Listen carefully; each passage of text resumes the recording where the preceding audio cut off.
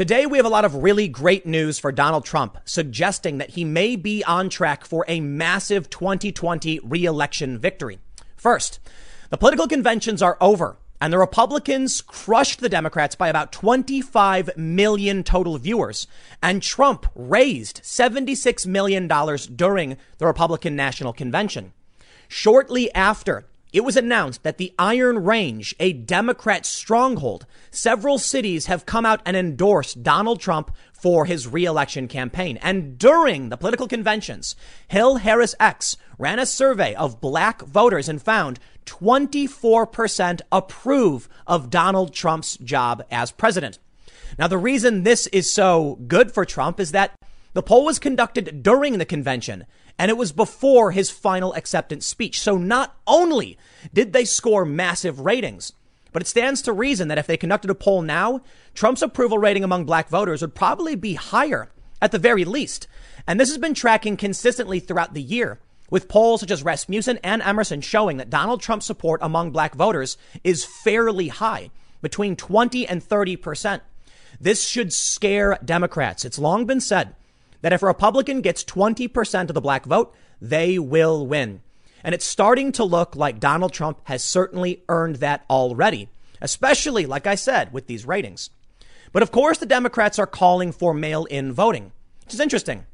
I have to wonder why this is, right? Dr. Birx and Fauci have both said we can vote in person. And we've seen already from Politico and the Washington Post that mail-in voting hurts minority communities and first-time voters. And then you start to put these pieces together and think maybe the reason the Democrats are trying to push for mail-in voting when the doctors say it's safe to vote in person is because it's going to hurt the black community vote. It's going to disenfranchise people. Now, I can't speculate, but I can say Joe Biden has said that that Donald Trump will be removed from office by the military. But military officials are saying never going to happen. They will not intervene in a dispute. So I have to wonder, with all of this really good news for Donald Trump, is the reason Democrats are pushing for mail-in voting because they want to delegitimize his election victory, which seems to be a given at this point. I don't know, but I will say we don't know for sure that Donald Trump is going to win. I think it's a safe bet. And the betting odds are improving for Trump and the polls are improving for Trump. And of course, I mentioned all of this data as well. So I think he's on track for a victory. Things can change, but it really feels like Joe Biden's phoning it in. And you've got Nancy Pelosi saying things like, we're going to get his tax returns even if he loses. Many have suggested this shows they're not really serious about winning at all. In fact, they plan to lose. And perhaps mail-in voting, which is already being contested across this country, is just a way that they can claim Trump didn't really win. Well, let's take a look at these first couple of stories. Before we get started, head over to timcast.com/donate if you'd like to support my work. There's many ways there are many ways you can give. There's a P.O. box if you'd like to send things. The best thing you can do, share this video. I don't have a big marketing department like major networks do. I just have you guys.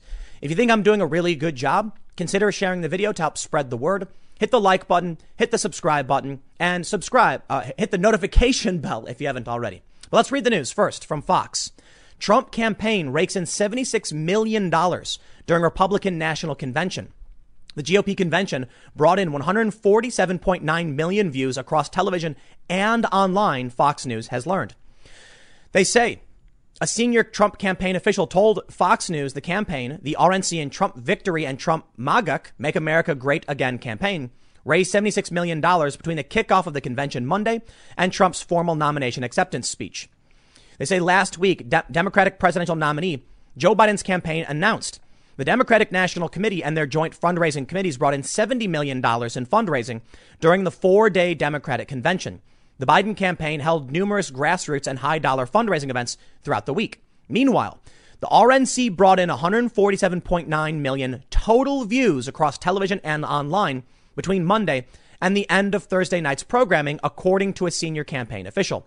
The DNC convention, as Fox News previously reported, had 122 million total viewers through television and online. With massive fundraising and record viewership, President Trump's renomination convention was a huge unqualified success, Trump campaign communications director Tim Murtaugh told Fox News Friday. The first and most important thing to point out is that the information about Trump's ratings It's coming from the campaign, a campaign official. Take it with a grain of salt, but it stands to reason it's true. I mean, we know that the live stream on C-SPAN for the Republican National Convention was 6 times higher than the DNC.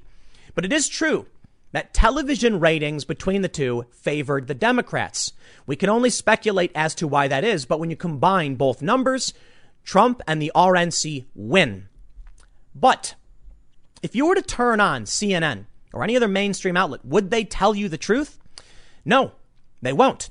I can only imagine that Trump right now is looking at the numbers and saying, this is great news. I'm sure he's ecstatic. It's fantastic. We learned about C-SPAN's rating disparity favoring the Republicans. And what does CNN have to say? CNN comes out and says, Biden hits Trump where it hurts in the convention speech ratings by Brian Stelter. And while it is true, yes, that TV alone, Democrats won, it's out of context to ignore their total ratings. And they've done this in the past. And I believe it's stories like this that contribute to their blind spot, their inability to understand what's going on in this country. In an effort to make Trump look silly or stupid and get clicks, they omit key information and then claim Trump is going to be upset. No, it's just for them. The more CNN pumps out this fake out of context news, the more the resistance members, I'm doing air quotes, think they're winning when they're not. CNN says, President Trump's Thursday night convention speech making the case for his reelection was lower rated than his challenger Joe Biden's speech 1 week ago, according to overnight Nielsen ratings. He says the gap between Biden and Trump was wider earlier in the day when fewer networks were counted in the total. Nielsen released its final audience estimate late on Friday afternoon, bringing Trump within 1 million viewers. Still, Biden clearly edged out Trump. The Democratic convention was also higher rated than the Republican convention overall when the audience for all 4 days is tallied up. Here's some important context here. When you watch the RNC, you have these commentators from these networks lying relentlessly. I know because I turned on PBS and had to turn it off and put on C-SPAN. No wonder C-SPAN's ratings were 6 times that of the DNC. But the DNC wasn't getting this live fact checking. And I think it was CNN who said, well, it's because they're not lying like Trump is. You see the bias. If somebody was going to watch the RNC, watching it through mainstream sources was giving you a skewed perspective, so they probably didn't. That's important to understand why Trump's ratings were lower. They say the president's ratings obsession is well documented. He has tweeted about ratings hundreds of times, often inaccurately. He raised the subject as recently as Friday morning when he tweeted, "Great ratings and reviews last night, thank you." He did not share any immediate reaction when the initial viewership figures showed him trailing Biden. If history is any guide, he may tout Fox News channel's ratings instead of the overall results. Fox News had by far the biggest audience of any channel on Thursday night with upwards of 9 million viewers. I'm not going to read into the nitty gritty because we already know that the total viewership for Trump was better. But nowhere in this article does he point out that Trump actually won with total viewership. And they did the same thing during Trump's inauguration. When Trump's campaign came out and said that they had record inauguration attendance or viewership, the media lied and said that's not true and only gave you key information like there weren't that many people there.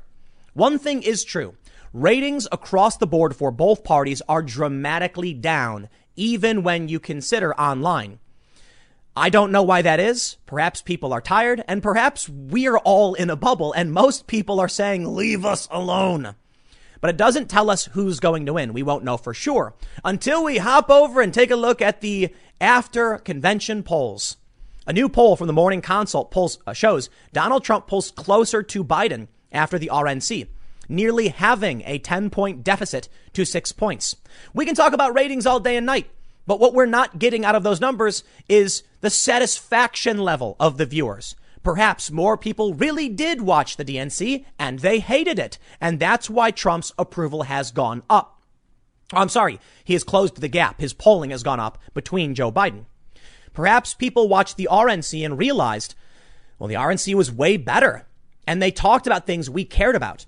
Many of the people who called into C-SPAN said, why aren't the Democrats talking about the riots? One woman said watching the RNC gave her hope. In fact, some people have pointed out, notably The Atlantic, this is how Joe Biden loses. While riots are going on across this country, the DNC showed protest imagery as if people liked what's happening to their cities. No, The riots and protests across this country are bothering people. That's why the Democrats recently flipped and started talking about law and order. Some people speculate it's why they chose Kamala Harris, because they're realizing the riots are bad news. I can only imagine people watched the DNC and they were upset about it. Thus, Morning Consult shows Trump closes the gap. But it does get more and more interesting. The Iron Range, a Democrat stronghold in Minnesota. You may have seen this story. I talked about it last night on the IRL podcast, so I'll just cover it briefly. This is one of the most Democratic places ever. It is like Union City. It is all union laborers. And 6 mayors have come out saying straight up, today we write to formally endorse President Donald J. Trump and Vice President Mike Pence for 4 more years. They mentioned for decades they voted Democrat. They just flipped Republican. We haven't seen this in decades. I think we might be headed to a UK-like landslide. In the UK last December, it was a victory not seen in 90 or 100 years, where places that were voting left for 9 decades all of a sudden switched and voted conservative. We may be heading in that direction, and I got more evidence to suggest that may be the case. The Hill reports Trump approval rises among Black and Hispanic voters amid convention. But this is amid the convention. Check this out. This is from just the other day. President Trump's support among Black voters rose 9 percentage points amid the Republican National Convention, a new Hill-Harris X poll finds.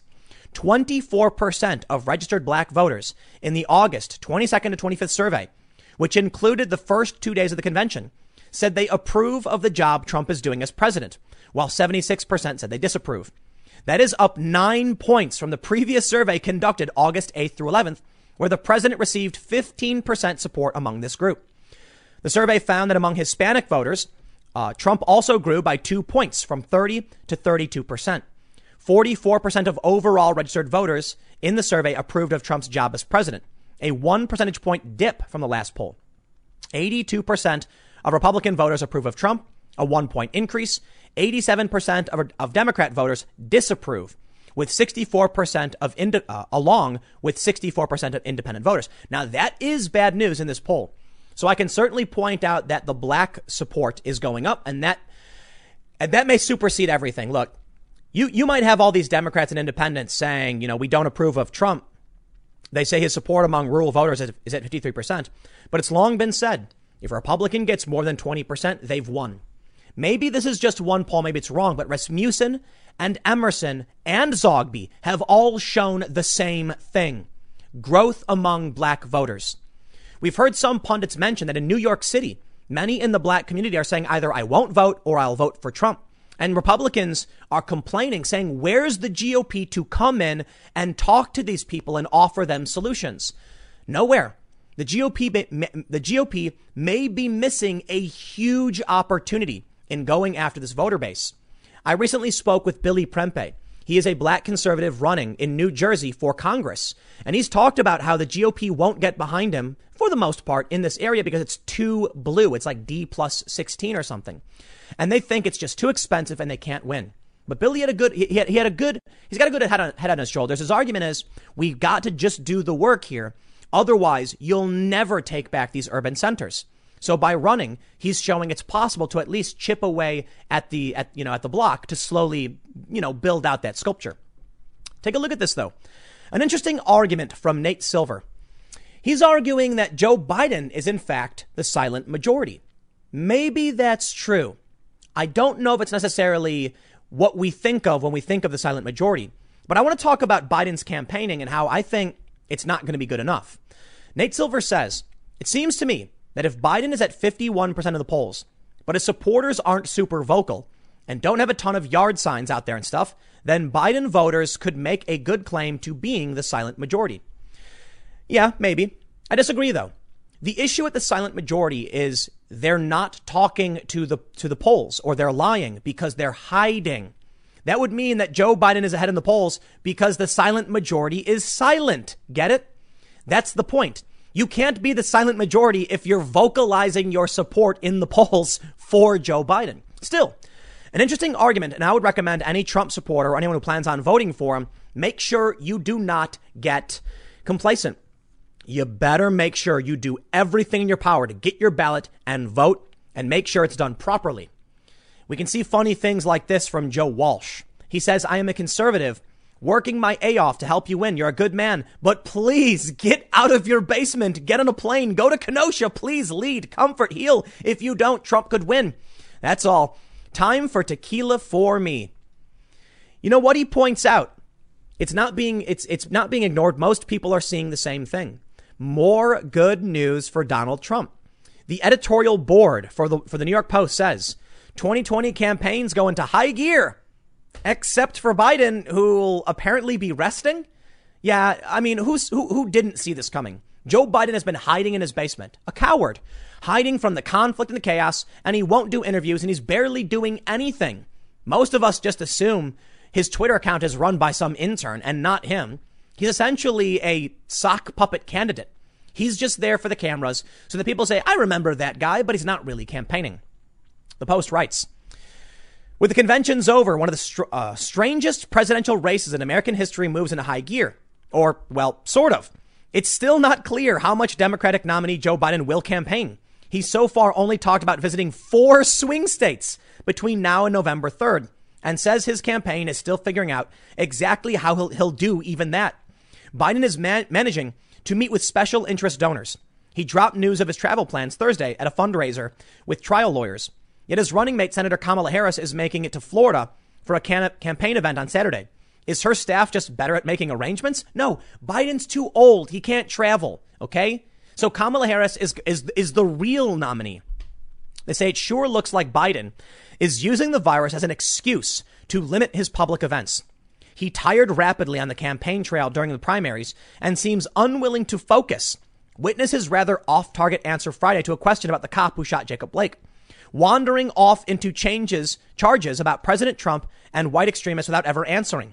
Trump, meanwhile, did his first post-convention event Friday night in New Hampshire and plainly means to travel as much as he can through the pandemic, though the pandemic ensures his rallies will be smaller than in 2016.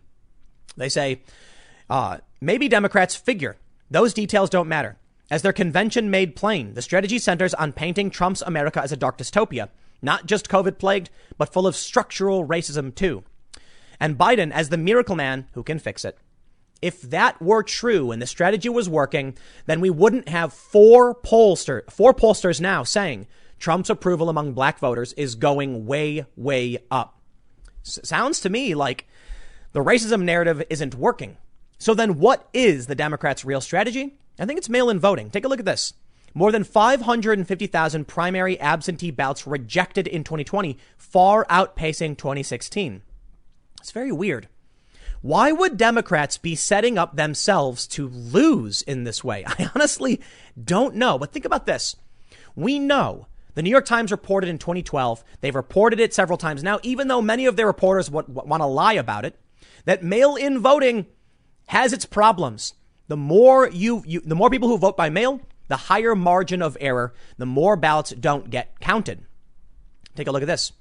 550,000 primary absentee ballots are being rejected, but 538 says Biden's voters appear far more likely to vote by mail than Trump's.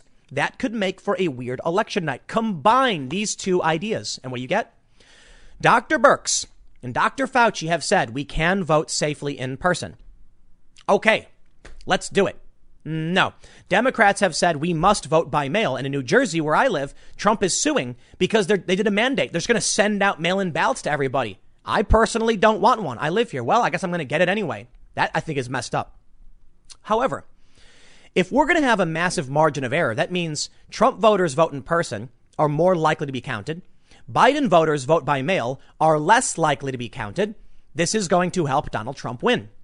I wonder if the real issue here, like I mentioned earlier, the Democrats know Trump is going to win. They've known he was going to win ever since the first polls came out showing his support in the black community was around 30 or so percent. The best thing they could do is try and make it seem like all of Biden's voters are being disenfranchised. The mail-in voting happens. We can see a high level of rejection. And then Joe Biden challenges. Hillary Clinton already said Biden should not concede under any circumstances. It sounds like the Democrats are preparing to contest the election. They're going to argue that mail-in voting was disrupted. They've already pushed a conspiracy theory that Trump is destroying the post office. You see how the dominoes are being set up? Post office attacked by Trump, claim Democrats. Mail-in voting the only way, claim Democrats. Even though we already know about all of these errors, this is setting everything up so that Democrat voters will say, my vote wasn't counted. I demand a recount. I want a lawsuit. I will challenge the results. And Joe Biden then says, I will not concede under any circumstances. According to these war games, we saw this reported by the New York Times and the Boston Globe. The Biden campaign, as played by John Podesta, would actually tell the West Coast Democrat states to secede from the union rather than give in to Trump's demands. And with Hillary Clinton now coming out and saying Biden should not concede at all for any reason, it seems like we're heading in that direction. If they did nothing, Trump would have had a clean victory and they would have nothing to say. They are, in my opinion, jamming things up so that they can then say Trump did it and he didn't really win. And then they will try to stop him from doing anything, just like with Russiagate. They'll say he's an illegitimate president. We never conceded. He is not in charge. And Joe Biden has said Trump will be dragged out by the military. Apparently not. Chairman of the Joint Chiefs of Staff says the military will not intervene in the election or resolve a disputed vote after Biden claimed Trump would have to be dragged from the White House if he refuses to accept defeat.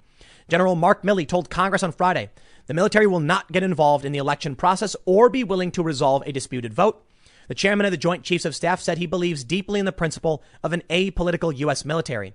It comes amid fears Trump might refuse to accept defeat if he loses in November.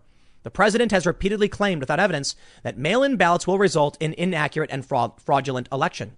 Where does that narrative come from? At this point, I can only imagine these people are willfully lying because NPR certainly reported this. Many of these mainstream outlets have reported this. Ballots are being rejected. Of course it's going to be inaccurate. Then how does the Daily Mail say without evidence? Trump cited evidence. He cited Patterson. They claimed it wasn't good enough. Patterson's great evidence. We don't do universal mail-in voting. The first time we did, it was Patterson and everything got messed up. Now a judge has ruled they got to redo the whole election. What do you think is going to happen come the general? They say in June, Milley apologized for walking with Trump through Lafayette Square in what turned out to be a photo op during the George Floyd protests. I want to say this. Bravo to Mark Milley, chairman of the Joint Chiefs of Staff. The military should not get involved. You know what causes a revolution and a coup? And I've seen it in these other countries. The military finally decides, okay, we've got to step in to restore order, and they choose sides. There's no right or there's no two ways about it. You're going to pick one side and you're going to inflame the other. The military should not get involved other than to prevent chaos in the streets.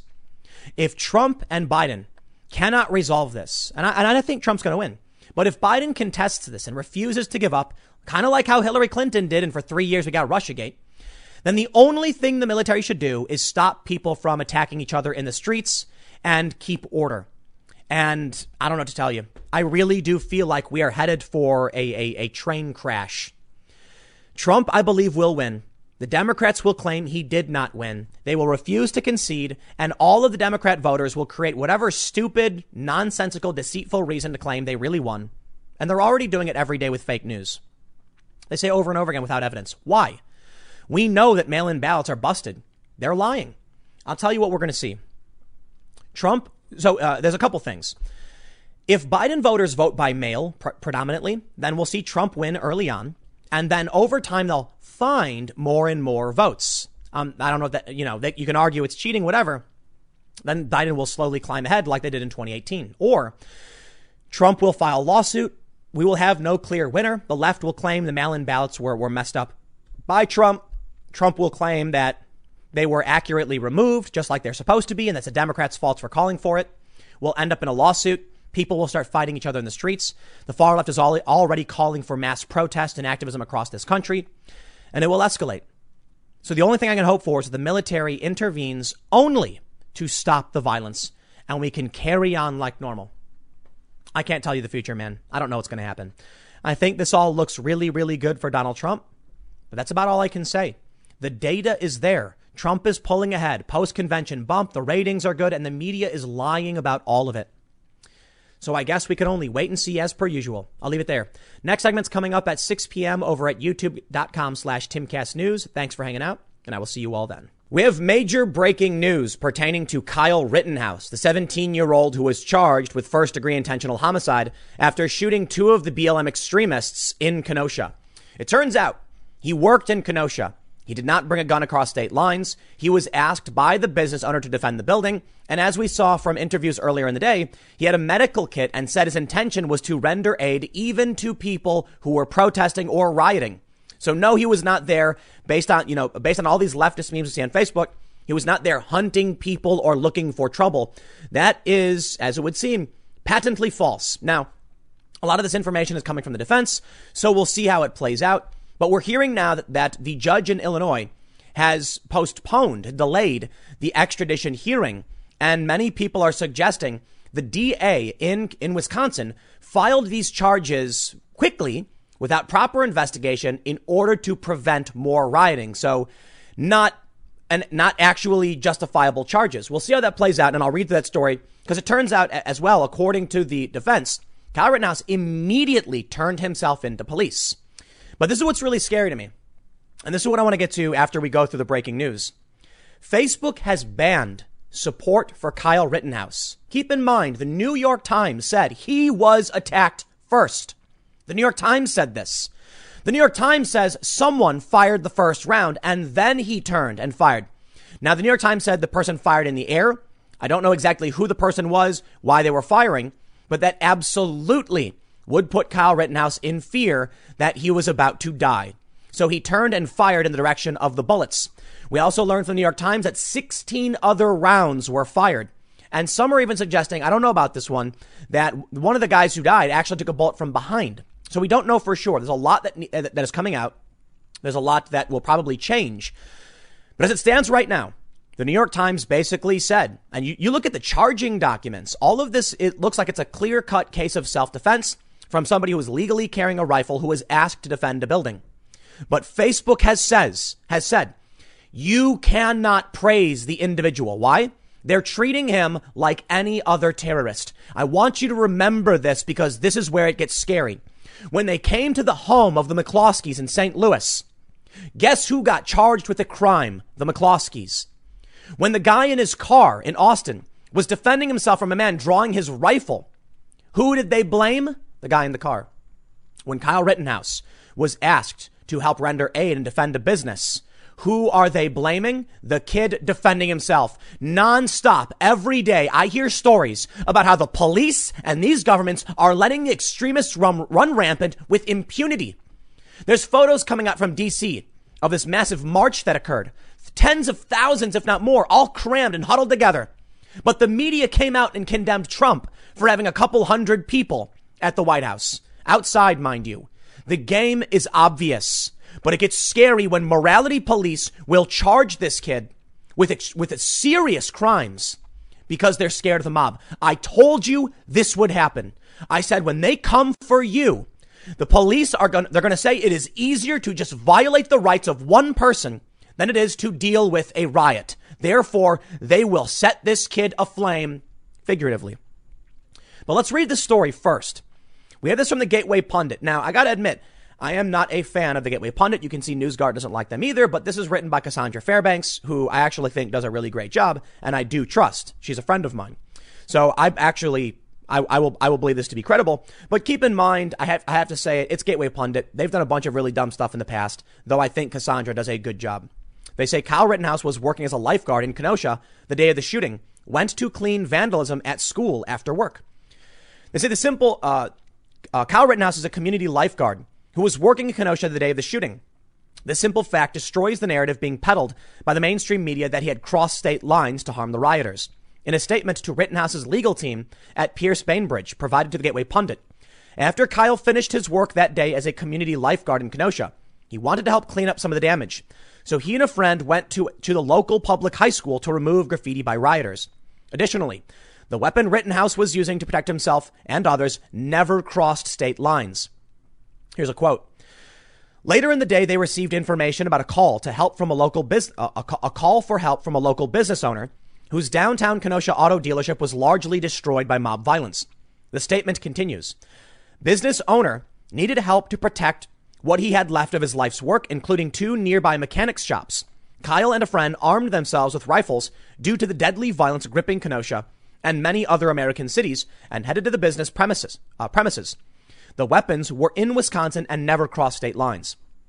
Cassandra goes on to say, when Rittenhouse arrived at the mechanics shop, he and others stood guard to prevent further destruction. Later that night, long after the 8 p.m. curfew had passed, the police began to disperse a group of rioters. His lawyer, John M. Pierce, explains that while dispersing the mob, they maneuvered a mass of individuals down the street toward the auto shops. Rittenhouse and others were threatened and taunted, but he did not react. His intent was not to incite violence, but simply to deter property damage and use his training to provide first aid to injured community members. Pierce says this is backed up by video that was published to Twitter well before any shooting occurred. People had interviewed him and they posted the video, and he said, I have a medical kit to render aid to anybody who gets hurt. He was not there looking for trouble. After the situation seemed to be diffused, Rittenhouse became increasingly concerned about people who were injured at the gas station. He went in that direction with his first aid kit. He helped those he could find who were injured, either by administering aid or directing them which way to go for help beyond what he could offer. This is also confirmed in video before the shooting. The statement says that by the final time that Rittenhouse returned to the gas station and confirmed there was no more injured individuals who needed assistance, police had advanced their formation and blocked what would have been his path back to the mechanics shop. Kyle then complied with the police instructions not to go back there. Kyle returned to the gas station until he learned of a need to help protect the second mechanics shop further down the street, where property destruction was imminent with no police nearby. Quote, as Kyle proceeded towards the second mechanics shop, he was accosted by multiple rioters who recognized that he had been attempting to protect a business the mob wanted to destroy. This outraged the rioters and created a mob now determined to hurt Kyle. They began chasing him down. Kyle attempted to get away, but he could not do so quickly enough. Upon the sound of a gunshot behind him, Kyle returned and was immediately faced with an attacker lunging towards him and reaching for his rifle. He reacted instantaneously and justifiably with his weapon to protect himself, firing and striking the attacker, Pierce explains. Again, this in the defense statement from the defense is backed up by exactly what the New York Times reported. Someone fired a gunshot and the attacker reached and tried to take his gun from him, and then he fired. They say additionally, Rittenhouse stopped to ensure care for his attacker. Hardly sounds like someone who had went to the riot with the intent to kill. Quote, Kyle stopped to ensure care for the wounded attacker, but faced a growing mob gesturing towards him. He realized he needed to flee for his safety and his survival. Another attacker struck Kyle from behind as he fled down the street. Kyle turned as the mob pressed on him and he fell to the ground. His legal team says one attacker kicked Kyle on the ground while he was on the ground. Yet another bashed him over the head with a skateboard. Several rioters tried to disarm Kyle. In fear for his life and concerned, the crowd would either continue to shoot at him or even use his own weapon against him.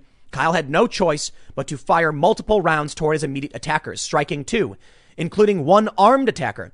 The rest of the mob began to disperse upon hearing the additional gunshots. Some important context. The New York Times confirms 16 other gunshots at this time. Kyle was likely being shot at. The person hit him over the head with a skateboard. It's tough to say because the video I watched, it may not have been intentional, like hard strike, but the skateboard makes contact with his head. I'll put it that way.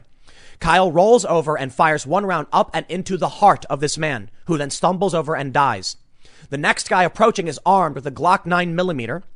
He then puts his hands up and Kyle refrains from shooting. But the man then lunges forward and tries to grab his gun, so he fires up, hitting his arm, vaporizing this man's bicep. There's some hearsay I'm not going to get into about what that guy's intentions were, but suffice it to say, what we're hearing now, it's not good. Someone posted a photo of himself with this guy and his arm in a sling, saying the guy's intention was to kill Kyle. Quote, Kyle got up and continued down the street in the direction of the police with his hands in the air. He attempted to contact multiple officers, but they were more concerned with the wounded attackers. The police did not take Kyle into custody at that time, but instead, they indicated he should keep moving. He fully cooperated both then and later that night when he turned himself in to the police in his hometown, Antioch, Illinois. It's important to note, Antioch is about 20 miles from Kenosha. He worked in Kenosha. That's why he was there. The legal team says In a reactionary rush to appease the divisive, destructive forces currently roiling this country, prosecutors in Kenosha did not engage in any meaningful analysis of the facts or any in-depth review of available video footage, some of which shows that a critical state's witness was not even at the area where the shots were fired. This was not a serious investigation. Rather, after learning Kyle may have had conservative political viewpoints, they immediately saw him as a convenient target who they could use as a scapegoat to distract from the Jacob Blake shooting. And the government's abject failure to ensure basic law and order to citizens, within 24 to 36 hours, he was charged with multiple homicide counts. That seems rather odd. The police need to do an investigation. When we're looking at what's going on in Portland with these riots, it took the feds months to actually go in and start arresting people and filing these charges against them. Why? They needed to do an investigation. But within a day, they gave this kid, 6 homicide counts or something to that effect? They say Rittenhouse is now being represented by some of the best legal minds in the country at Pierce Bainbridge with the help of Nicholas Sandmann's lawyer, Lin Wood. On Friday, his legal team obtained a several-week continuance of his extradition hearing to September 25th. The lawyers say this is an attempt to slow the rush to assassinate his character and destroy his life.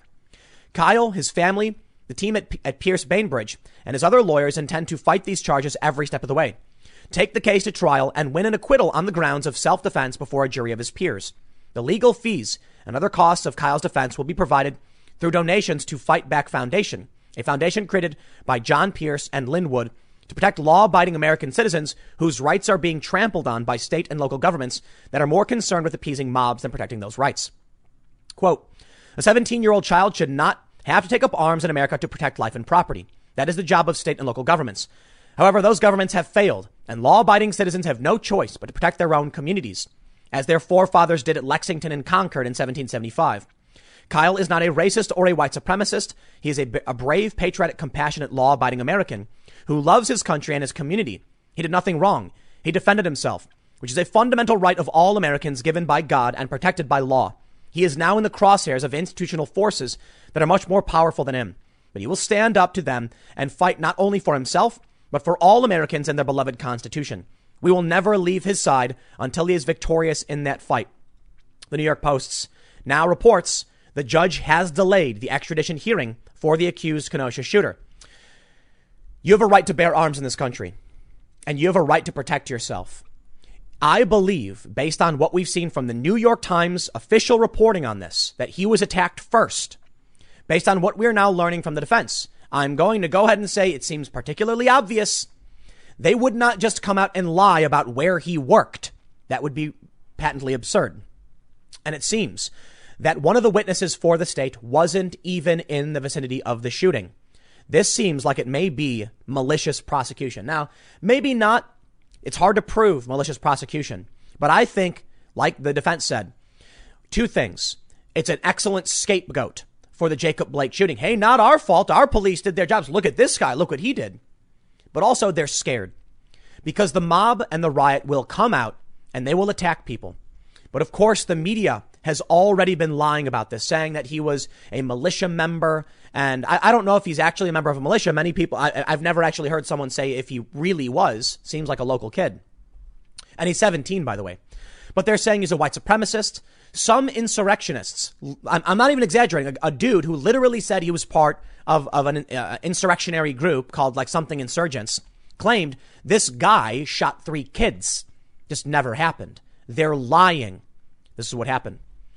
The Guardian reports praise for alleged Kenosha shooter proliferates on Facebook despite supposed ban. One fundraiser for Kyle Rittenhouse was shared more than 17,700 times by groups with more than 3.9 million aggregate followers. They go on to say that Facebook has designated the shooting a mass shooting, a ruling that invokes the company's ban on praise, support, or representation of a mass shooter or the shooting itself, a spokesperson said on Wednesday. And yet those types of posts continue to be spread widely on the platform, according to a Guardian analysis of CrowdTangle data. There's a ton of other big stories that I wasn't able to get into this segment because we really need to go through the details of what's going on with Kyle. But we're hearing Donald Trump now say he will invoke the Insurrection Act. And you know what? It seems like Joe Biden wants him to. Joe Biden said all of this violence and destruction happened on Donald Trump's watch. Okay. Sounds like Joe Biden thinks Donald Trump should invoke the Insurrection Act, come in and shut all this down. Some people have said that Trump should pardon Rittenhouse. He can't. It's not a federal crime. It's state level. The president can pardon people who have committed federal crimes or who are in and commute sentences of those in federal custody and serving sentences on federal crimes. I could be wrong about this, but I'm pretty sure it's going to be up to Wisconsin, the Wisconsin governor, and he will absolutely not do this. I'm glad to hear that Illinois is putting a delay on the extradition, but welcome to your brave new world. Facebook has said this young man who seems to be an upstanding member of his community is the villain, and you dare not support him. That's scary.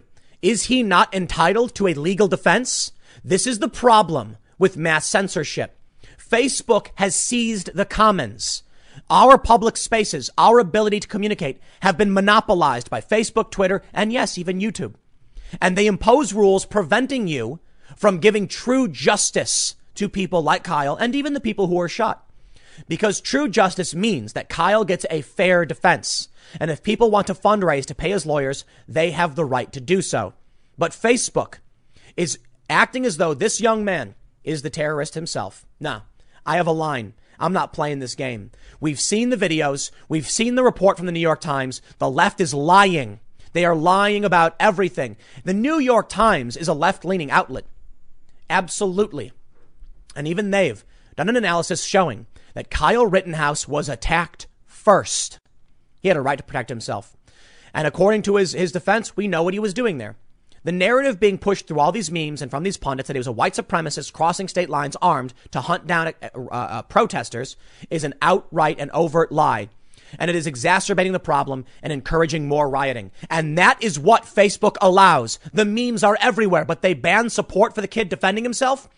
When they come to your neighborhood, you will be arrested. And I've been saying this over and over again. And here it is.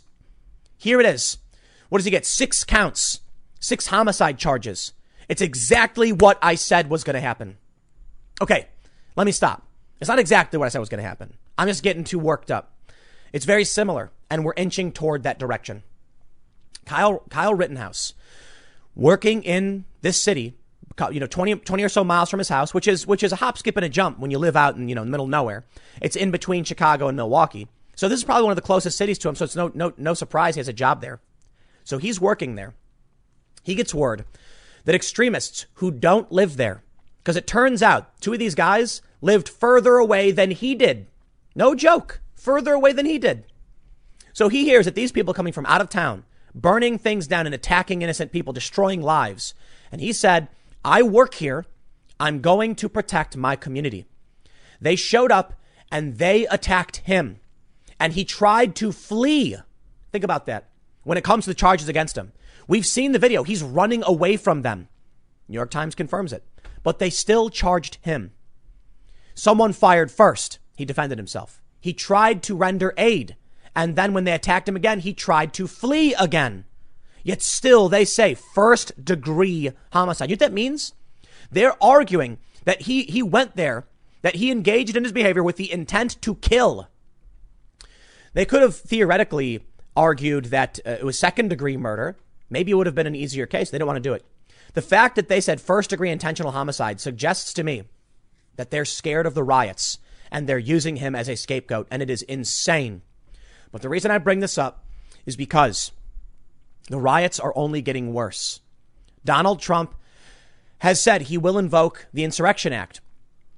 I should say he's said if they don't get things in order in Portland. Now, here's where it gets crazy. And I'm going to save this for the next segment because it's a much, much bigger story. Governor Evers agreed with Trump, and Trump is going to be sending in federal law enforcement. He may have already done so. U.S. Marshals who are already there assisted Kenosha police in arresting extremists who came from Seattle. So the feds have already helped make arrests. Governor Evers has also agreed to bolster the National Guard. However, in Portland, Mayor Ted Wheeler rejected Trump's offer of federal assistance. And this is the point. People often say, why vote for Trump? Because Trump has been offering assistance the entire time. And they have rejected it the entire time. Only now are they willing to accept help from Trump and the federal government. Good. But here's what's worrying to me. These Democratic mayors and governors will get reelected. And as we've now seen, when they come to your community, be it the McCloskeys, be it Kyle Rittenhouse. If you defend yourself, you get arrested. You go to prison. Facebook bans you. They vilify you. The leftist mobs, the extremists, are being granted impunity to destroy and burn down everything. And I watched that video of the business owner crying and hugging, I believe maybe his wife, I'm not sure, because everything he knows and loves was destroyed for no reason. I watched a video of a 70-year-old man get clubbed over the head. You see the video? It's going viral. None of that makes the news. You're allowed to support these people. In fact, the NBA players just protested to support them. But heaven forbid you want to offer up a real legal defense for this individual, something he's entitled to under the Constitution.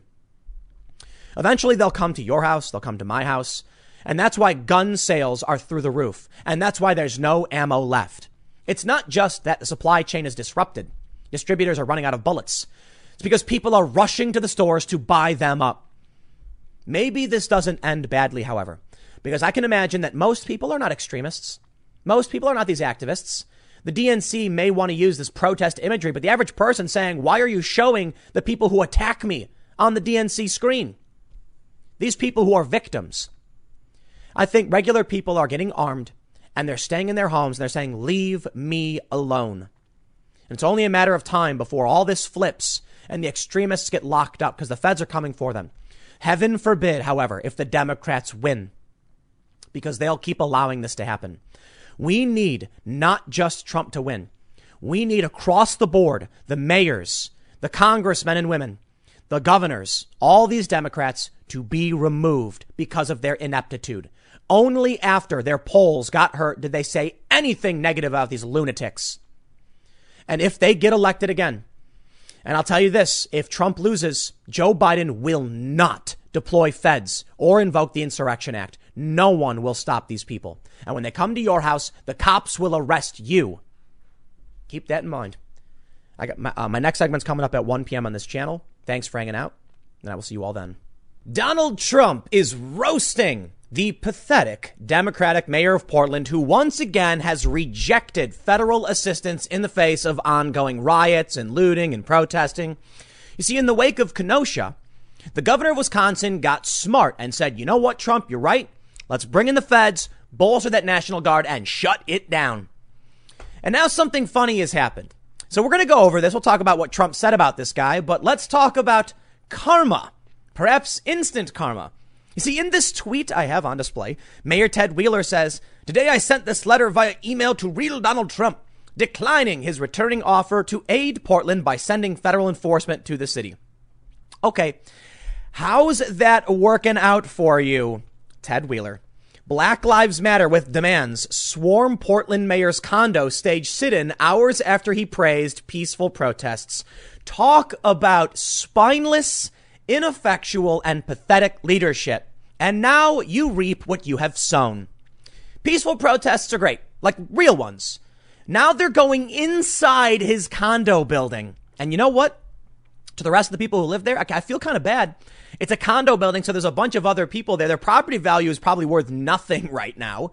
Although I guess some people are still buying in these cities because I have no idea. Whatever. I guess you want to live in a city with no business, COVID shutdown, and violent riots all the time. But anyway, they're literally going in his building and they're staging sit-ins and the cops aren't showing up.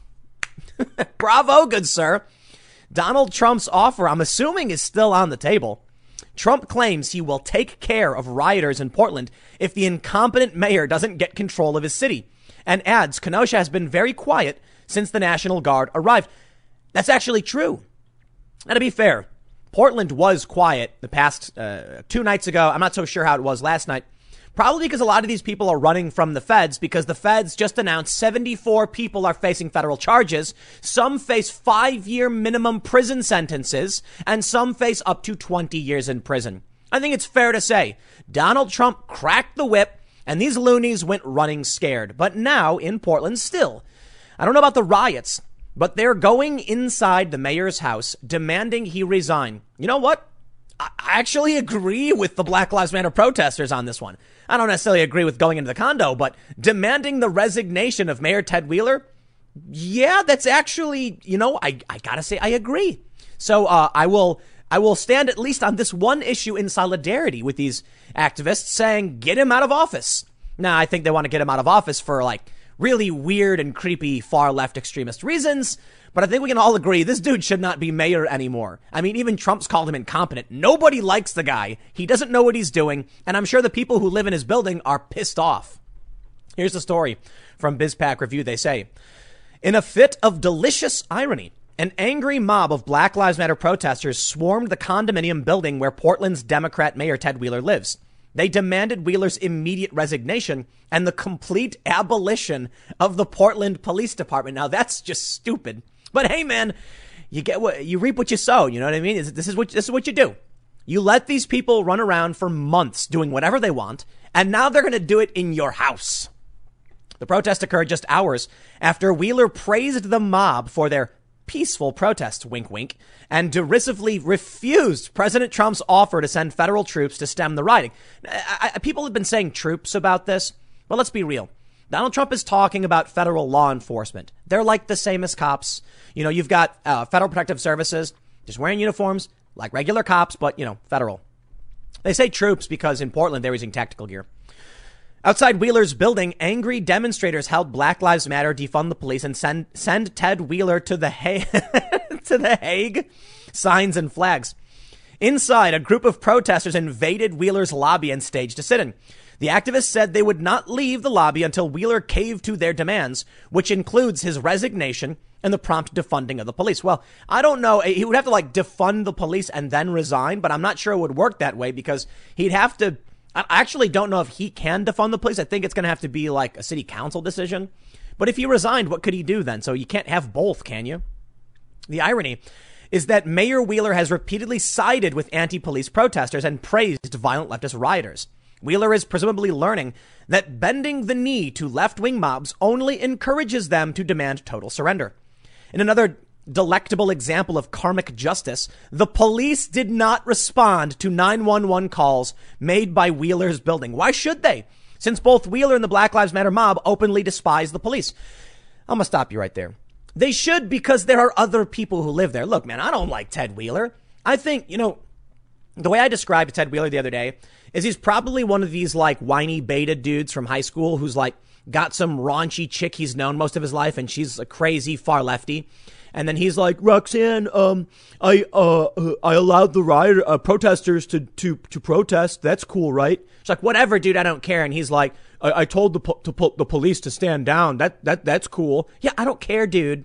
And so he's just desperate to give. I'm kidding, obviously, but he's desperate to give them whatever they want. He's like the cool dad being like, I'm hip, I'm with it, kids. Woohoo. And then they go to his house and then his neighbors are like, dude, call 911. And the cops are like, nope, we're not coming for that. Too bad. Now his neighbors are suffering. I think that kind of sucks. Andy No says security for Ted Wheeler's condo said a while ago, they called police, but no one has showed up so far. That part of the Pearl District in Northwest Portland is currently completely occupied by far left protesters demanding he resign. Portland Rising Tide says activists are occupying Portland Ted Wheeler apartment building and aren't leaving until he meets their demands. His resignation, complete abolishment of the police by 2022 with no tech or private replacement. What? And saved resources allotted to BIPOC communities and city services. I'm telling you, they're calling for abolishing the police and replacing it with nothing. It's okay. It's so that the roving bands can march around with baseball bats, smashing up whoever they want, and no one will stop them. But I'll tell you what, it won't be a private replacement. It will just be regular people going around with guns. That's why they're buying guns in record numbers, and ammo is sold out everywhere. That should be alarming, shouldn't it? People are stocking up on bullets for a reason. Garrison Davis says a resident in the apartment complex has put a Black Lives Matter banner on their front porch looking over the crowd. I roll. Still, hundreds in the streets in front of Ted's apartment, a dozen or so locked inside. Alex Millen says a protester tries to get into Mayor Ted Wheeler's apartment building where 3 activists have locked arms. I got white people to do in there. The Block Party protest calling for the Portland Police Bureau to be defunded outside Ted Wheeler's apartment is in full swing. Andy No says Antifa and BLM are flashing strobe lights into Ted Wheeler's condo building in Northwest Portland. They're also hosting a metal concert on the street blocking the road in the condo lobby. Occupiers have chained themselves together, demanding he resign. Several of Wheeler's neighbors got annoyed by the rioting and allegedly dumped water on the protesters in a bit of frustration. Wow. Look at this. DSA says people are coming to the door to inform the security that people are throwing things off their balcony onto the protesters outside. Can anyone confirm? Amazing. Just hours before his home was under siege, Wheeler slammed Trump and snidely refused his offer to send federal troops to manage the daily riots ransacking his city. Wheeler wrote, "We don't need your politics of division and demagoguery. There is no place for looting, arson, or vandalism in our city. Stay away, please." Y'all see what happened the other day when, after the RNC, Rand Paul starts walking out with his wife, and then they get surrounded by a bunch of crazy extremists screaming in his face, being like, "We demand justice for Breonna Taylor," and they're attacking him, and the cops like raising his bike to defend him. The funny thing about that, and the reason I bring it up, Rand Paul is the author, I believe he's the principal author of the Justice for Breonna Act, or for Breonna Taylor Act, something like that. The goal is to ban no-knock warrants. Rand Paul is absolutely on their side and trying to enact police reform to stop things like that from happening. I think Rand Paul's pretty great. The fact that they attacked him shows they don't actually care about any of these causes. Someone just said it and they just repeat it like a mindless drone.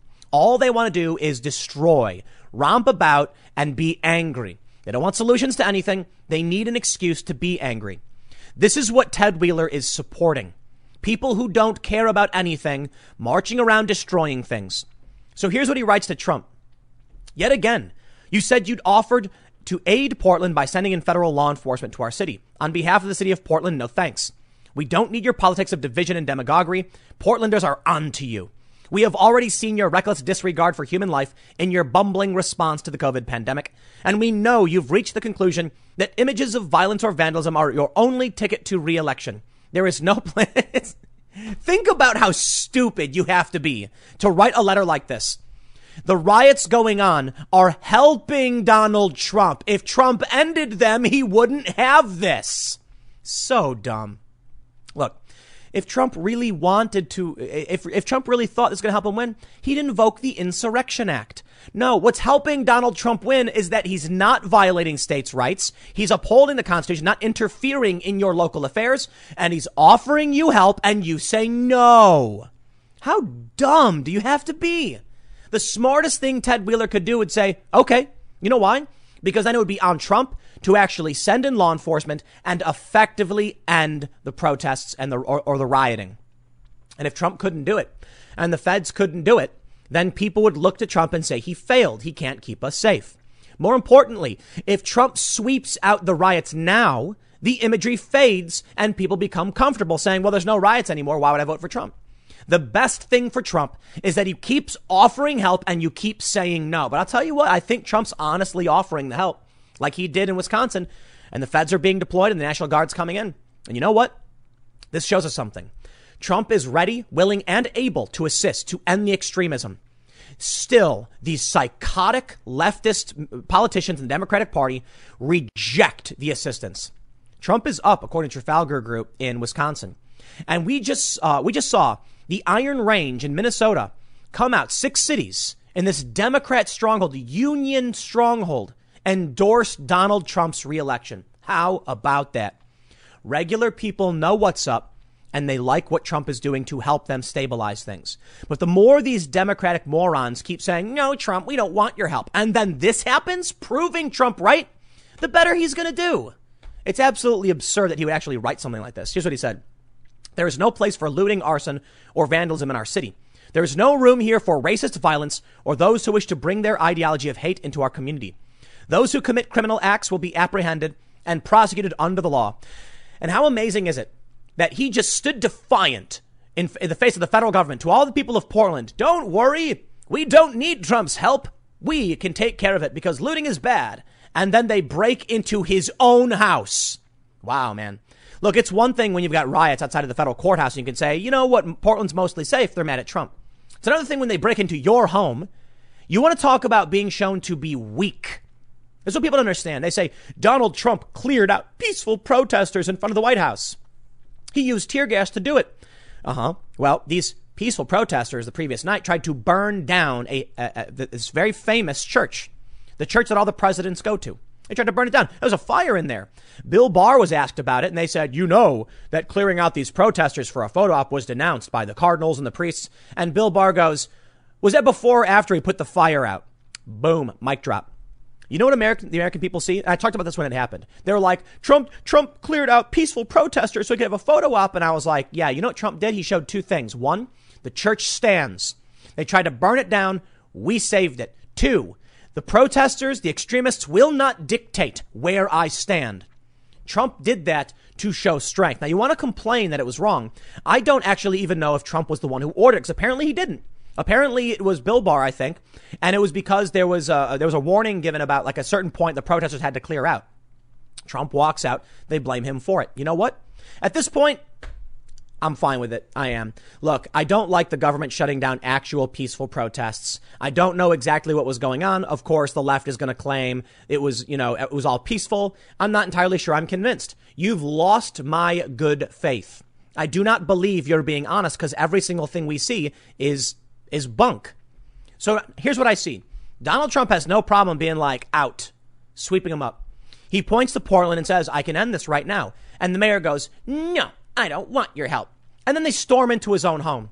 When they came to Trump's home, he said, get out of my way.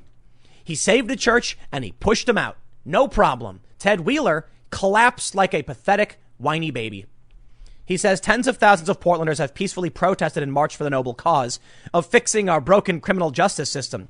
They are part of our proud progressive tradition of Portlanders fighting for justice, from racial justice to economic justice to environmental justice. Okay, you know what? I've had it. If Ted Wheeler is saying that these protesters are noble, well, then I'm going to go ahead and say, you're right, Ted Wheeler. They are noble. And right now they're demanding you resign. So resign. I'm not kidding. Resign. Ted Wheeler, you should resign. Because either you are supporting people who are saying you should resign, and I'll agree with all of you then, or, and probably I should say not or, you're a pathetic, ineffectual leader who has proven that even your own neighbors can't stand what's going on because they called the police and the cops wouldn't show up, and they were throwing things out of the windows at these extremists. But you are unable to defend your own house. Look, even the mayor of Seattle, as soon as they went to her house, she slammed her iron fist on the table and deployed the cops to clear them out. Now, I think it's hypocritical, but I can still respect that to some degree. Ted Wheeler can't even get the cops to show up. So here it is. Donald Trump, mocking him, says, I'm going to take control. I got the tweet right here, actually. He says, if the incompetent mayor of Portland, Ted Wheeler, doesn't get control of his city and stop the anarchists, agitators, rioters, and looters, causing great danger to innocent people, we will go in and take care of matters the way they should have been taken care of 100 days ago. Yep. What am I supposed to say about that? Ted Wheeler can't even keep these people out of his own house. And I'm supposed to be mad that Donald Trump is saying, I'm going to go in and protect these people? Listen, when you hear that people in his own building are calling the cops and the cops won't show up, I think they're going to be I'm pretty sure they're crossing their fingers saying, please, Trump, just send in the feds. I love when I tell these stories about like people I know. The lefties on Twitter go, nuh-uh, Tim's lying. Anecdotes aren't data. It's like when I come out and tell you that I know people in Chicago who want the feds to come in, I am not telling you I have a tremendous data set proving all cops are good and Trump is, perfect. I'm saying I know people who want the feds. That's all I'm saying. And maybe it's just 3 people in all of Chicago who want the feds to come in. We know that's not true because of the C-SPAN calls. You know those C-SPAN calls I was talking about the other day where people are quitting the Democratic Party? One guy called in and said he lived in the Chicago suburbs and the city's overrun. It's being taken over. Yeah, they want Donald Trump to invoke the Insurrection Act because they have lost faith in their local leaders. And I'll tell you this, if people really were throwing things out of the windows at these protesters, these extremists, I'm fairly confident they've lost faith in Ted Wheeler as well. In which case, you know what? Maybe Donald Trump, it's time to invoke the Insurrection Act. Maybe. I'm reticent to say, absolutely yes, because I don't know what he should or shouldn't do. I can tell you, though, Ted Wheeler has lost control, if he ever had it in the first place. They're in his house. And the left is currently engaging in escalation. Take a look at this story. In Defense of Looting, a new book. I talked about this during Ferguson. That's what they write. The left says in defense of looting. I'm not necessarily going to get into this. I'll read a little bit. They say, in the past months of demonstrations for Black Lives, there's been a lot of hand-wringing about looting. Whether it was New York's Governor Andrew Cuomo saying that stealing purses and sneakers was inexcusable, or St. Paul Mayor Melvin Carter saying looters were destroying our community, police officers, government officials, and pundits alike have bemoaned the property damage and demanded an end to the riots. And just this week, rioters have burned buildings and looted stores in Kenosha, Wisconsin, following the police shooting of Jacob Blake, to which Wisconsin Senator Ron Johnson has said, peaceful protesting is a constitutionally protected form of free speech. Rioting is not. Writer Vicky Osterweil's book, In Defense of Looting, came out on Tuesday. When she finished it back in April, she wrote that, quote, a new energy of resistance is building across the country. Now, as protests and riots continue to grip cities, she argues that looting is a powerful tool to bring about real lasting change in society. The rioters who smash windows and take items from stores, she says, are engaging in a powerful tactic that question the justice of law and order and the distribution of property and wealth in an unequal society. No, that's insane. Now, I'm not going to shed a tear over Gucci. I got to be honest. When they storm the Nike store, I'm not going to shed a tear over massive multinational corporations and luxury item shops, but I can recognize it's wrong.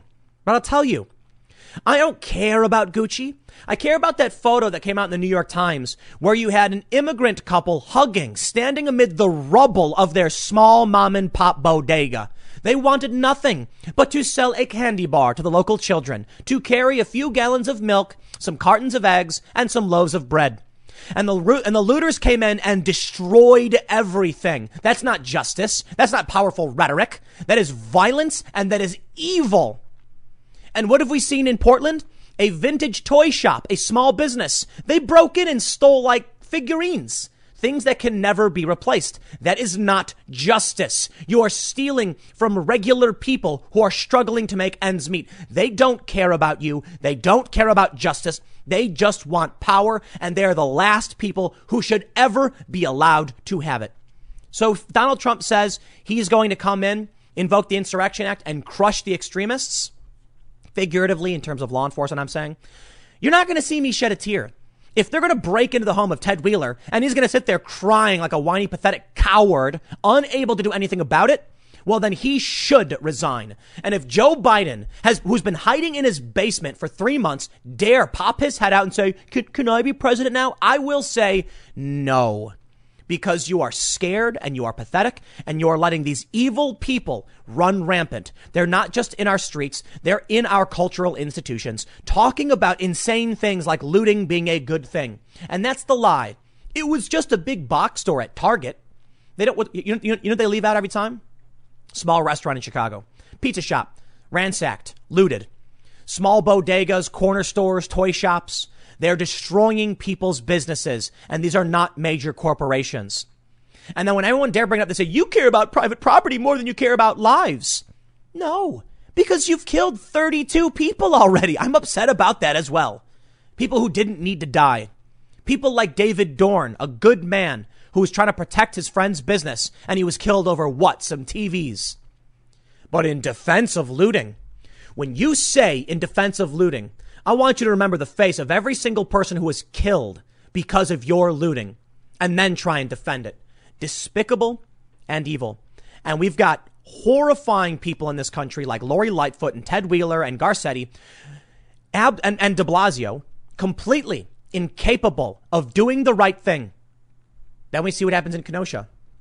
You dare defend yourself. You're the bad guy. You will be charged. We see what happens in St. Louis. The McCloskeys. You're the bad guy if you defend your own home. We cannot have this. This is not justice. This is not karma. This is evil, authoritarianism. The villains are gaining ground and they're being protected. And I won't stand for it. You think these people think they're the good guys and they've got blood on their hands. I know they like to complain about Trump and say, Tim, 32 dead is nothing compared to all the COVID deaths. Dude, you want to talk about a virus? We can't control a virus. It has no brain. It's just a virus. But what's happening in these cities was intentional. And the lack of leadership was also intentional. These are man-made constructs we can control. So vote these people out. I certainly hope they get voted out. Ted Wheeler, I hope you enjoy what you have wrought because they're there in your home. And I hope if you're a neighbor of Ted Wheeler, I feel bad. I really do. I'm not trying to, drag any of you guys living in that building who are subjected to this nightmare. But make sure you go to Ted Wheeler's door and you give him a stern talking to and you give him a wag of the finger. That's about the best you can do. Demand he solve the problem. Speak up. And then when it comes time for the election, you get rid of him. I'll leave it there. Next segment's coming up at 4 p.m. over at youtube.com/Timcast. Thanks for hanging out, and I will see you all then. Bill Maher has been left feeling very nervous about Joe Biden's chances. The Real-Time host gave the RNC high marks and expressed he's less confident about a Biden victory. And I would agree with him. The only issue is that Bill Maher doesn't seem to get it. The woke insanity has only gotten worse, and he's called it out over and over again. Now, perhaps Trump isn't the answer to the far left insanity, but I'll tell you what, he's your only real option at this point. And I know it sounds dumb, and I hate saying this, because I've long said I typically don't vote against people, but I gotta say it right now. What's the alternative? Jo Jorgensen, you could vote libertarian, but she's overtly expressed support for Black Lives Matter. That's the racist intersectionality that I oppose. So Donald Trump seems like the only option. I want to start this by making one very important point. There's a man named Ibram Kendi who wrote a book.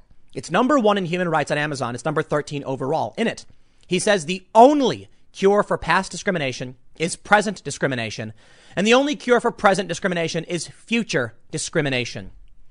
Martin Luther King Jr. said that he had a dream that his kids would live in a world where they would be judged by the content of their character, not the color of their skin. So my question to the left is, if you believe in this ideology, then what are you doing to support Martin Luther King Jr.'s dream? The reality is, it's quite the opposite of it. That's what I'm opposed to. I'm also angry about the ongoing riots. Bill Maher has talked about this, but apparently it's just not enough for him to realize that Trump might have his issues, but he's certainly not as bad as Joe Biden. And I guess Bill Maher's hope is that Biden is a return to the Obama era. But this is where it all started. They blame Trump. They say all this is happening on Trump's watch. I don't care. Trump's the one railing against it. All of this weird intersectionality stuff and the far left racist stuff started under Obama. I mean, you could argue it started earlier than that, but it was under Obama for 2 terms, and he did nothing about it. Fox News says, Real-Time host Bill Maher expressed his concerns about President Trump pulling off a re-election victory following this week's Republican convention. Appearing on MSNBC's The Readout, Maher gave the RNC high marks, calling it unique and noting the inclusion of people applauding for some of the speakers. I don't know if this stuff works, but it might. I am feeling less confident about this. Maybe it's just their convention bump got to me, but I'm feeling less confident than I was a month ago. MSNBC host Joy Reid agreed that the GOP convention was a smoothly produced thing and suggested that the 4 black guys and the women who were invited to speak were meant to sway voters as a permission slip for those who felt uncomfortable supporting President Trump again in 2020. Wildly offensive, racist, and sexist, I might add, but we'll get to that in a second. Maher, however, called the strategy effective, highlighting Kentucky Attorney General Daniel Cameron's blistering attacks against Joe Biden. He was pushing back on Joe Biden for saying, if you vote for Trump, you ain't black. And I don't think that's a good thing for Joe Biden to have said, Maher told Reid. Cameron, said, I have my own mind. People do have their own minds. I've never been a fan of conformity. I've never been a fan of we all wear pink on Wednesdays. We all have to do this. We all have to say this. I don't bend the knee. And I get that people are pushing back at that kind of stuff, he explained. The HBO star then reiterated his growing doubts of a president-elect Biden. I feel very nervous the same way I did 4 years ago at this time. Maher later told Reid the Republicans at the convention looked optimistic despite the pandemic and civil unrest, stressing that optimism very often wins elections. Even President Trump appeared gleeful upon hearing Maher's pessimism. Leading in Michigan, leading in Minnesota, leading all over. Sorry, Trump reacted. There it is. Now, this segment isn't going to be about the secret Trump voters. In fact, I've got a segment on that coming up in just a few minutes. No, this segment is on the personalities and the pundits. See, Bill Maher is expressing his doubt based on the RNC being well done. And what does MSNBC's Joy Reid claim? She says the RNC trotted out black speakers to make whites feel good about white nationalism. The host endorsed an article that blasted black tokens who speak at the GOP convention. Where you at, Bill Maher? You were just on this lady's show. Could you tell her to shut up? That's racist. Okay. Donald Trump, the RNC, are bringing up people you are on the side of, supposedly arguing that marginalized voices need to be uplifted. So what did the RNC do? They said, okay, great, Tim Scott, Nikki Haley, come on down. Tell people what you think. And now Joy Reid has the nerve to insult them over this. It's funny. They claim to care about diversity. They don't.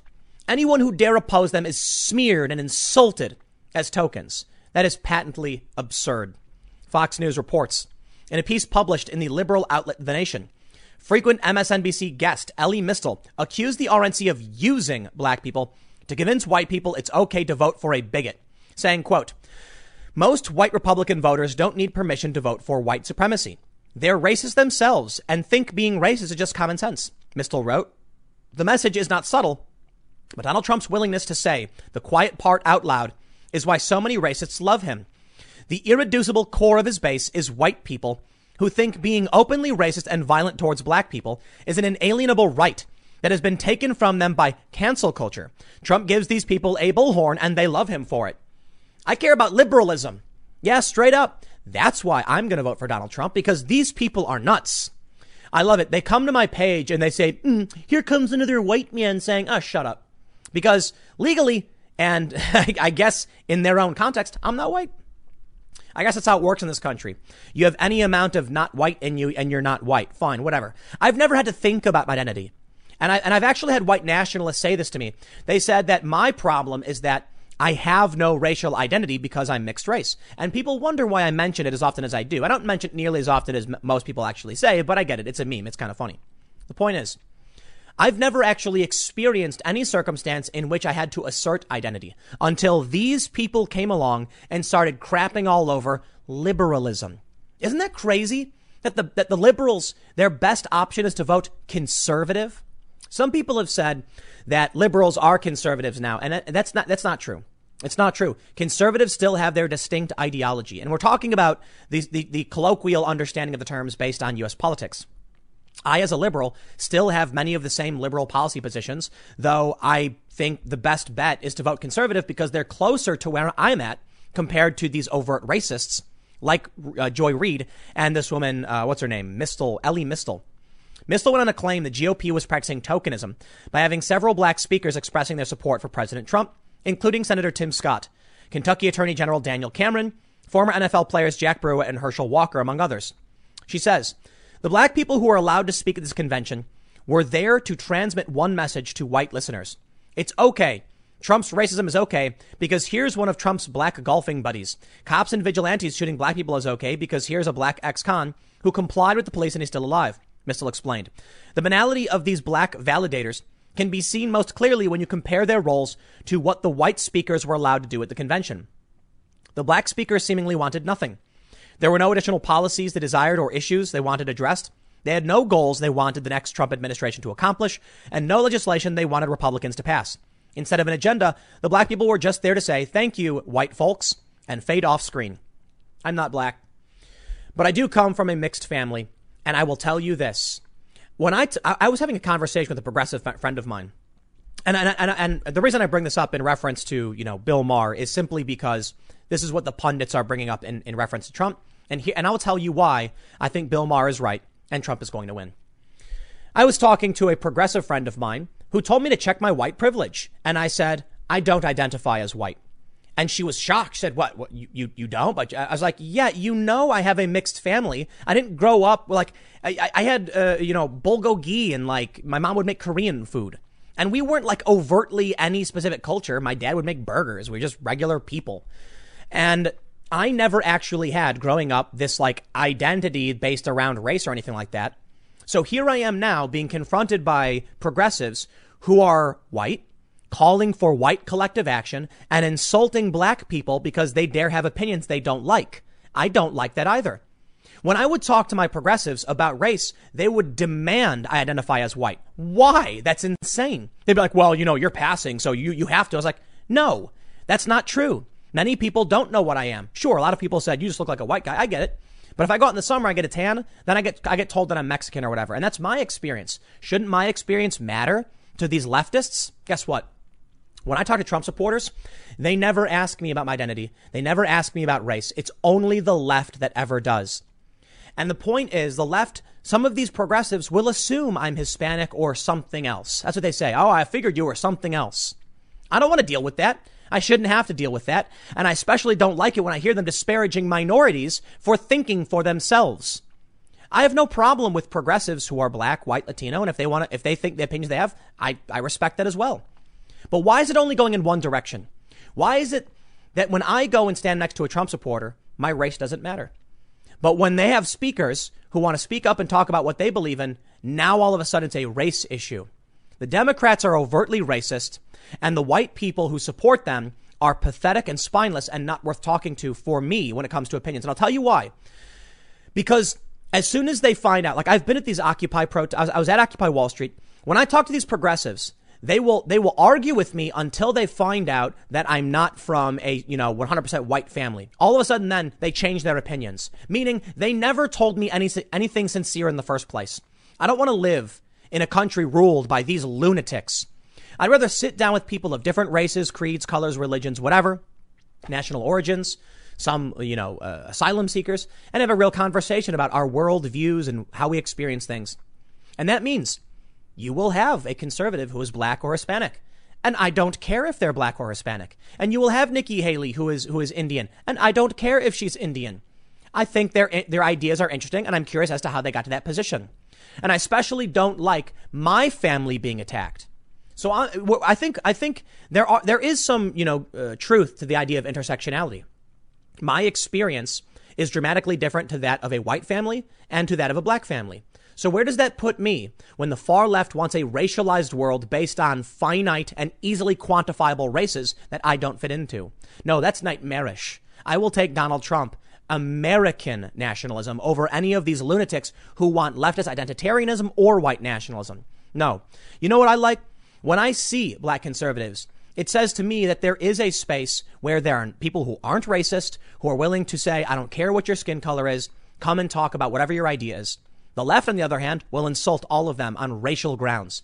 That's messed up. So, Bill Maher, I tell you this, and you absolutely could have called out Joy Reid for these things. You didn't do it. But now I want to move on to the more numerical aspect of this. The next segment coming up, let's get into the numbers. Trump's secret vote, it's real. Many people don't want to say they're going to vote for him. Well, let's talk about it. The next segment will be coming up in a few minutes. Stick around, and I will see you all shortly. In a new survey about surveys, we find that there is a secret Trump voter. See, earlier I talked about Nate Silver from 538 saying if Joe Biden has 51% support and he's not, and the supporters don't put out signs for him, that suggests Biden has the real silent majority. And my response was very simple. You can't vocally express your support in polls and consider yourself to be silent. The silent majority of the people who are scared to tell pollsters. You know why? Because we know journalists lie. We know they pump out fake news. And you think any one of these people who supports Trump, they get a phone call and a journalist, he's like, hi, I'm a reporter or I'm a pollster for this company for CBS News, Hill Harris X or whatever. And we want to know who you're going to vote for. So who are you voting for? They're going to be like, Biden, click. Because they don't want someone showing up to their house. Here's a story from Bloomberg. They say, a new online study finds that Republicans and independents are twice as likely as Democrats to say they would not give their true opinion in a telephone poll question about their preference for president in 2020. That raises the possibility that polls understate support for President Donald Trump. Some 11.7% of Republicans and 10.5% of independents said they would not give their true opinion versus 5.4% of Democrats, according to the study by Cloud Research, a New York-based company that conducts online market research data collection for clients. Among the reasons they gave was, it's dangerous to express an opinion outside of the current liberal viewpoint, according to Lieb Littman, the co-chief executive officer and chief research officer. Cloud Research conducted the survey online, but inquired about surveys that are conducted by phone. It first asked participants for their political preference. Then it asked how they felt about divulging their preference for president in the phone poll. Later, it asked whom they actually did support for president. Political party preference was the only characteristic that correlated consistently with reluctance to share presidential preference, Lieb says. There was no correlation with age, race, education, or income. Yeah, see, doesn't matter, does it? Race doesn't matter. Cloud Research conducted the study two ways. and got basically the same result both times. In one, 1,000 respondents were evenly divided among Democrats, Republicans, and independents. And the second asked a different set of 1,000 respondents picked to precisely match the demographics of likely voters, regardless of party. The question of whether shy Trump voters were undercounted in polls before the 2016 election was part of an exhaustive post-mortem published by the American Association for Public Opinion Research. Some Trump voters who participated in pre-election polls did not reveal themselves as Trump voters until after the election, and they outnumbered late revealing Clinton voters, the AAPOR study said, adding, this finding could be attributable to either late deciding, or misreporting the so-called shy Trump effect. Typically, the AAPOR study found those who admit changing their minds more or less wash out, breaking about even between the Republican candidate and the Democratic candidate. Not in 2016, though. People who changed their answer when called back after the election had voted for Trump by a 16 percentage point margin. The AAPOR study said evidence for a shy Trump effect isn't conclusive. The authors hypothesized that if voters didn't want to tell a live interviewer they supported Trump, you'd expect Trump to do worse in live interview polls than in ones involving interactive voice response, which is less personal. In fact, Trump didn't do worse in live interview polls. Cloud Research Lead says the AAPOR study doesn't change his mind. He says his company asked participants how they felt about divulging their preferences via automatic calls versus live ones, and found the AAPOR's assumption about which one Trump voters would prefer was false. Many people are just as distrustful of automatic calls because their response will be recorded. Ladies and gentlemen, it's true. Just admit it. The shy Trump voter is real. But let me show you something. I talked about this in a segment yesterday. Bridget Phetasy putting out a post about not voting or voting and what's going to happen to this country, saying basically in an article she wrote, if Trump wins, this country will burn. If Trump loses, this country will burn. Either way, prepare for the country to burn. And I think she's right for the most part. However, I'm going to be voting for Donald Trump because I think the rise of intersectionality and leftist identitarianism is an existential threat to my family, to my friends, and to what it means to be American. However, Bridget also posted this, and I find it very, very interesting. She said, I'll share this email again for those of you who want to vent or rant or tell me I'm a garbage grifter who sucks at writing. Please at least be original in your insults. I've heard them all. She said, so the original tweet from last year said, I've received an enormous response to this piece and I want to hear from you, especially if this resonated. Please tell me your story about how you ended up politically homeless, or conversely, why you think I'm dumb. You can email me. She said, I am politically homeless at gmail.com. She got responses. In response to the emails, she said, if my audience represents a slice of the politically homeless, and these emails are any indication of how this demographic feels at the moment, Biden is in trouble. And before you start screaming about how my audience leans right, many are former Dems or people who don't vote. I, for the most part, as a person who didn't vote. I voted for Obama once, not in 2012, not in 2016. And here I am saying I am voting for Trump in 2020. The reason for it is you could consider me, I guess, technically a former Democrat because I did vote for Obama and that was about it. But I think, like I mentioned, leftist identitarianism threatens my family and it's scary. And I don't want it to grow in this country. And we need someone to push back against it. The riots need to stop. And the Democrats have proved to be completely incapable of leading this country. Donald Trump, they call him a fascist. If he was half the fascist that they claim he was, he would have already put a stop to the riots. So it just shows he's not a fascist. I trust I can support him without worrying about some autocratic takeover while they're screeching. But I know that Donald Trump will bring in the feds if he absolutely has to. And it's better than Joe Biden. I'll take what I can get. Now, as for these other people, I don't know. Maybe we'll hear more from Bridget, but you can follow her on Twitter. She's a great follow, Bridget, at Bridget Phetasy. Well, Michael Moore is warning. Enthusiasm for Trump is off the charts. Yeah, I think so.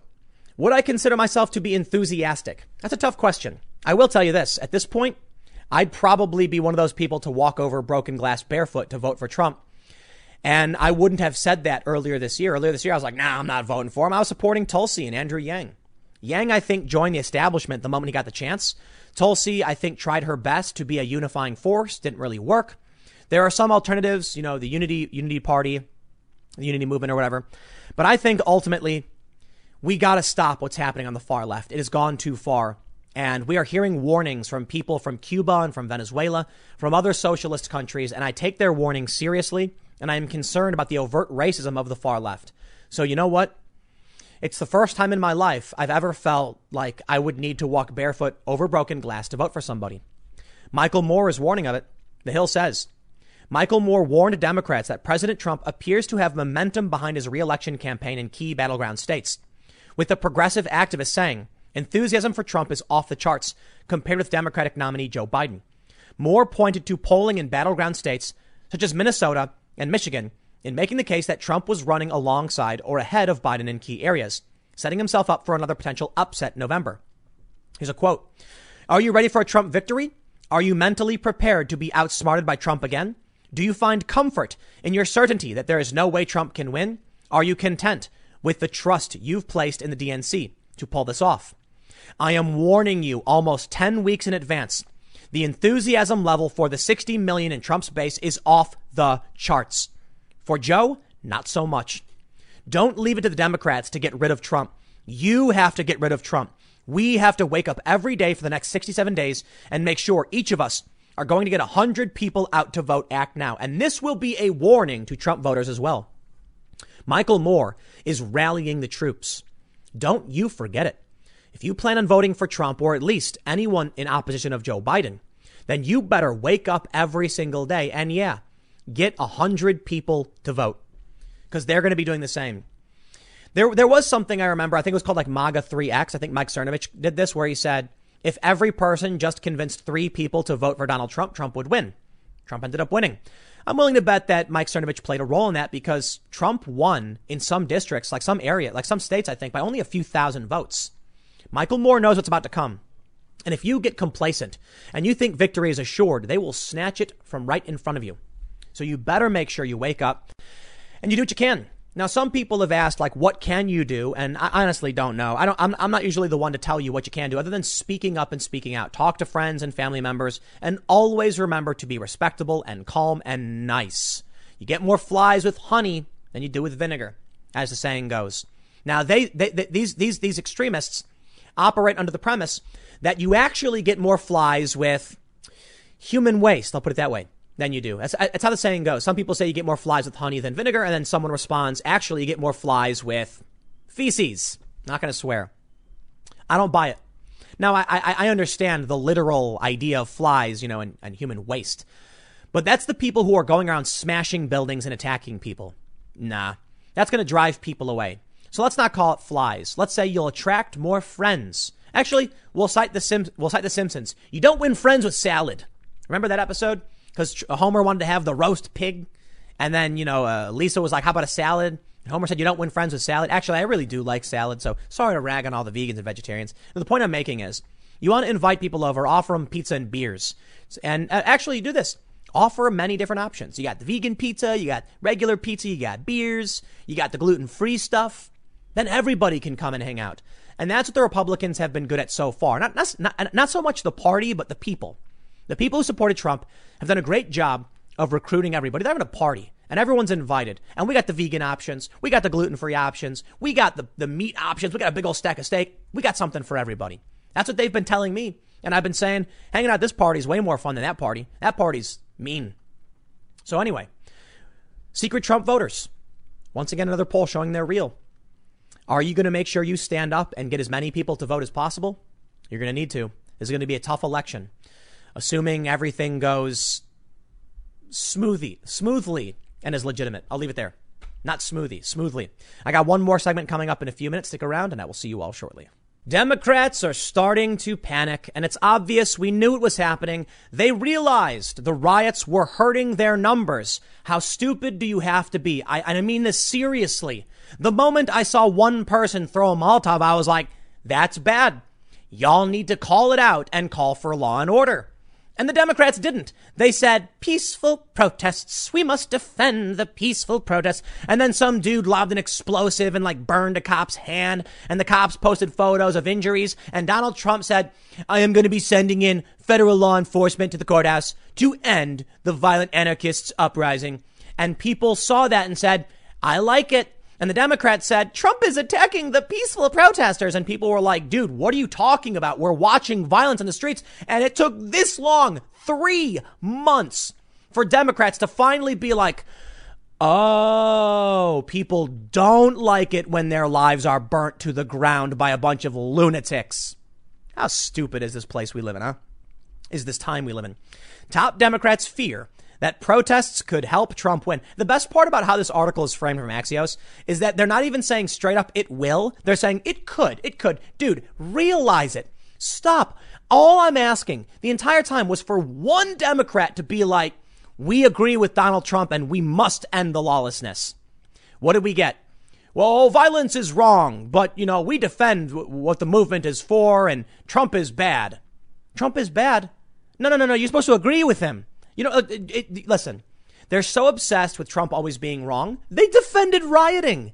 Now, I know Joe Biden a couple times has condemned this, and people on the left are like, he's condemned it over and over again. No, shut up.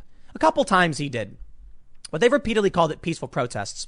Axios says Democrats close to Joe Biden increasingly fear the looting and violence in cities could help President Trump, especially among the few undecided or wavering Americans.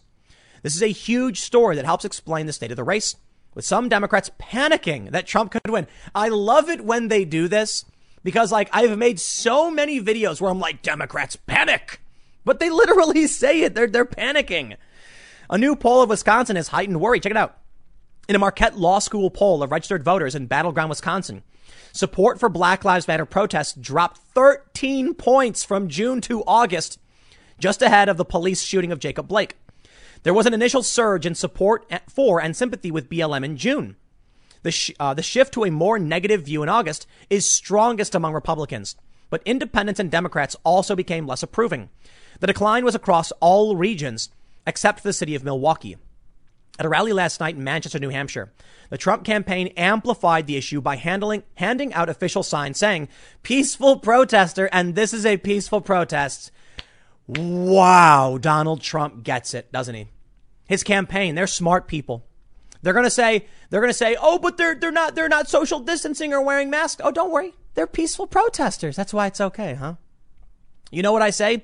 Protesters, your ass, Trump said. I don't talk about my ass. They're not protesters. Those are anarchists. They're agitators. They're rioters. They're looters.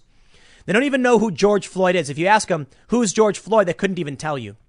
Video of Senator Rand Paul and his wife Kelly being chased back to their hotel, shielded by police, has gotten more than 10 million views. And the left was panicked. No, he's not being attacked. People who are watching it aren't watching it because they agree with you. They're watching because they're scared about what's happening in this country. Paul said on Fox and Friends, the attackers were yelling, say her name, Breonna Taylor, killed by police in a no-knock raid. Quote, I'm actually the author of Justice for Breonna Taylor Act to end no-knock raids, Paul said. So the irony is lost on these idiots. Andrew Sullivan writes, the trap the Democrats walked right into. If law and order are what this election is about, they will lose.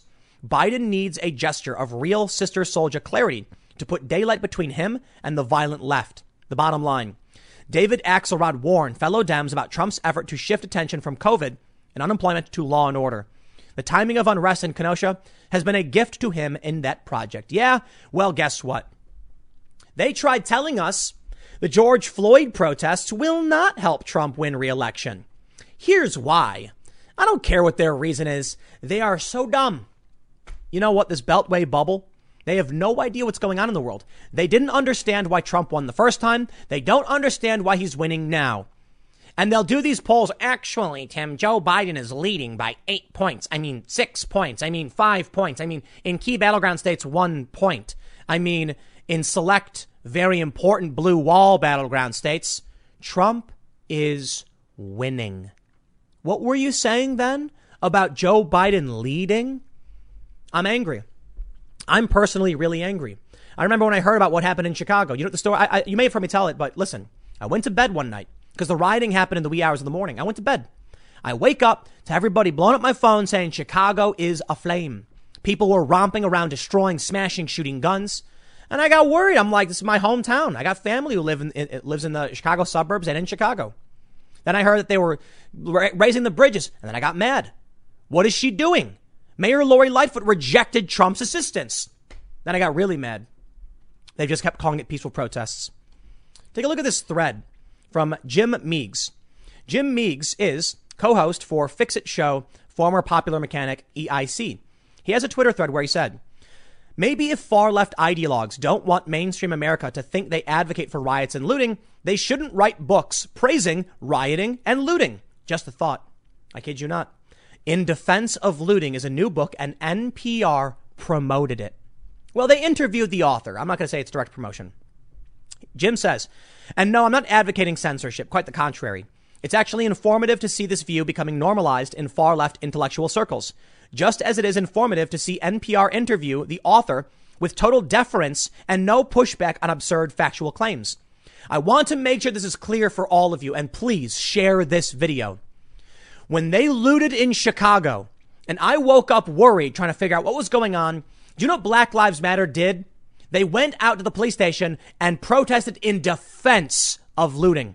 When I was in Ferguson, I was on the ground watching young black men link arms to defend their community from rioters and looters. And they said, these people don't live here. They're destroying our home. What did they write on this leftist rag who I'm not going to name? They wrote, quote, in defense of looting. The same garbage fake talking point to protect the Democrats by convincing people that the poor of this country, the marginalized communities, would support outsiders coming in and burning down their homes. A lie. Nobody wants that.